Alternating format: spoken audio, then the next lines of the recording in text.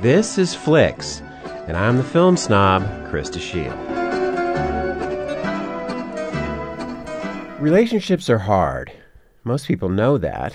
Being in love doesn't guarantee the skills needed to communicate, live together, or work through big issues. Now, if you add to that difficulty an oppressive or intrusive society into which you're born and must live, the problems become even more complicated. During the last century, we've seen war and other political conditions and conflicts increasingly invade people's private lives.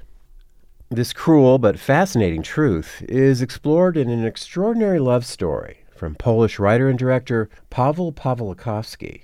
The film is titled Cold War. Cold War opens in 1949 with two musical experts, Irina and Victor, played by Agata Kulesza and Thomas Kott, traveling through the Polish countryside recording various peasant folk singers and musicians. The ultimate goal is the creation of a state-sponsored folk ensemble that will represent Polish music to the communist countries of Eastern Europe and perhaps to the rest of the world as well. To that end, they recruit a large group of young new talent to perform in this project, which is supervised by a party functionary named Kaczmarek, played by Boris Zicek. Irina is all business, obviously already cynical about the party and its demands. Victor, a ruggedly handsome pianist and conductor, is pleased and excited by this gathering of talent, and during the auditions he is especially struck by an attractive young woman singer named Zula, played by Joanna Kulig. Zula has something special that Victor notices right away. She sings the traditional melodies with authentic phrasing, but with an added modern verve and energy. As the story proceeds into the early 1950s, the troupe gains increasing fame.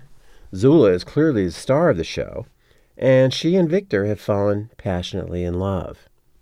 When the party decides to step in and have the ensemble add songs to the program praising Stalin and the proletariat, it indicates an overall social and emotional constriction that always stymies the true creative spirit. When the group visits Berlin, Victor decides to defect to the West and wants Zula to join him, but will she?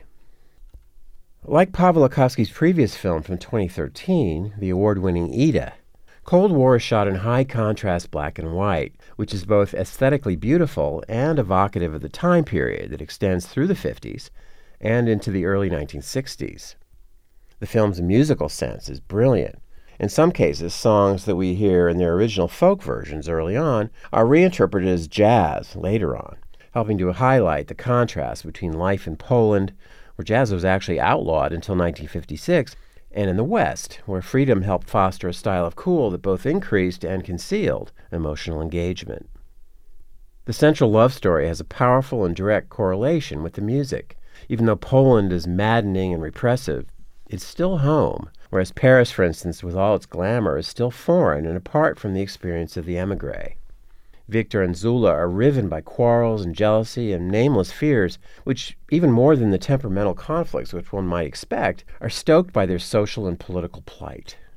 Thomas Kott's performance as Victor is gripping. He becomes more and more trapped in the pain of loving Zula beyond all hope and reason.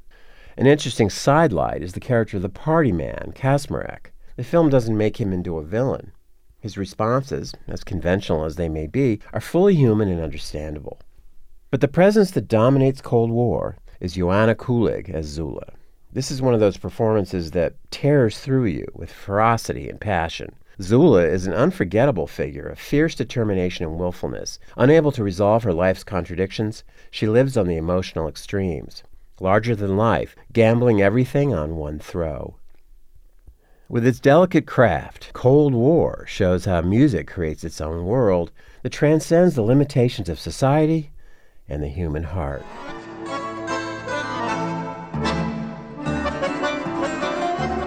This has been Flicks, and I'm the film snob.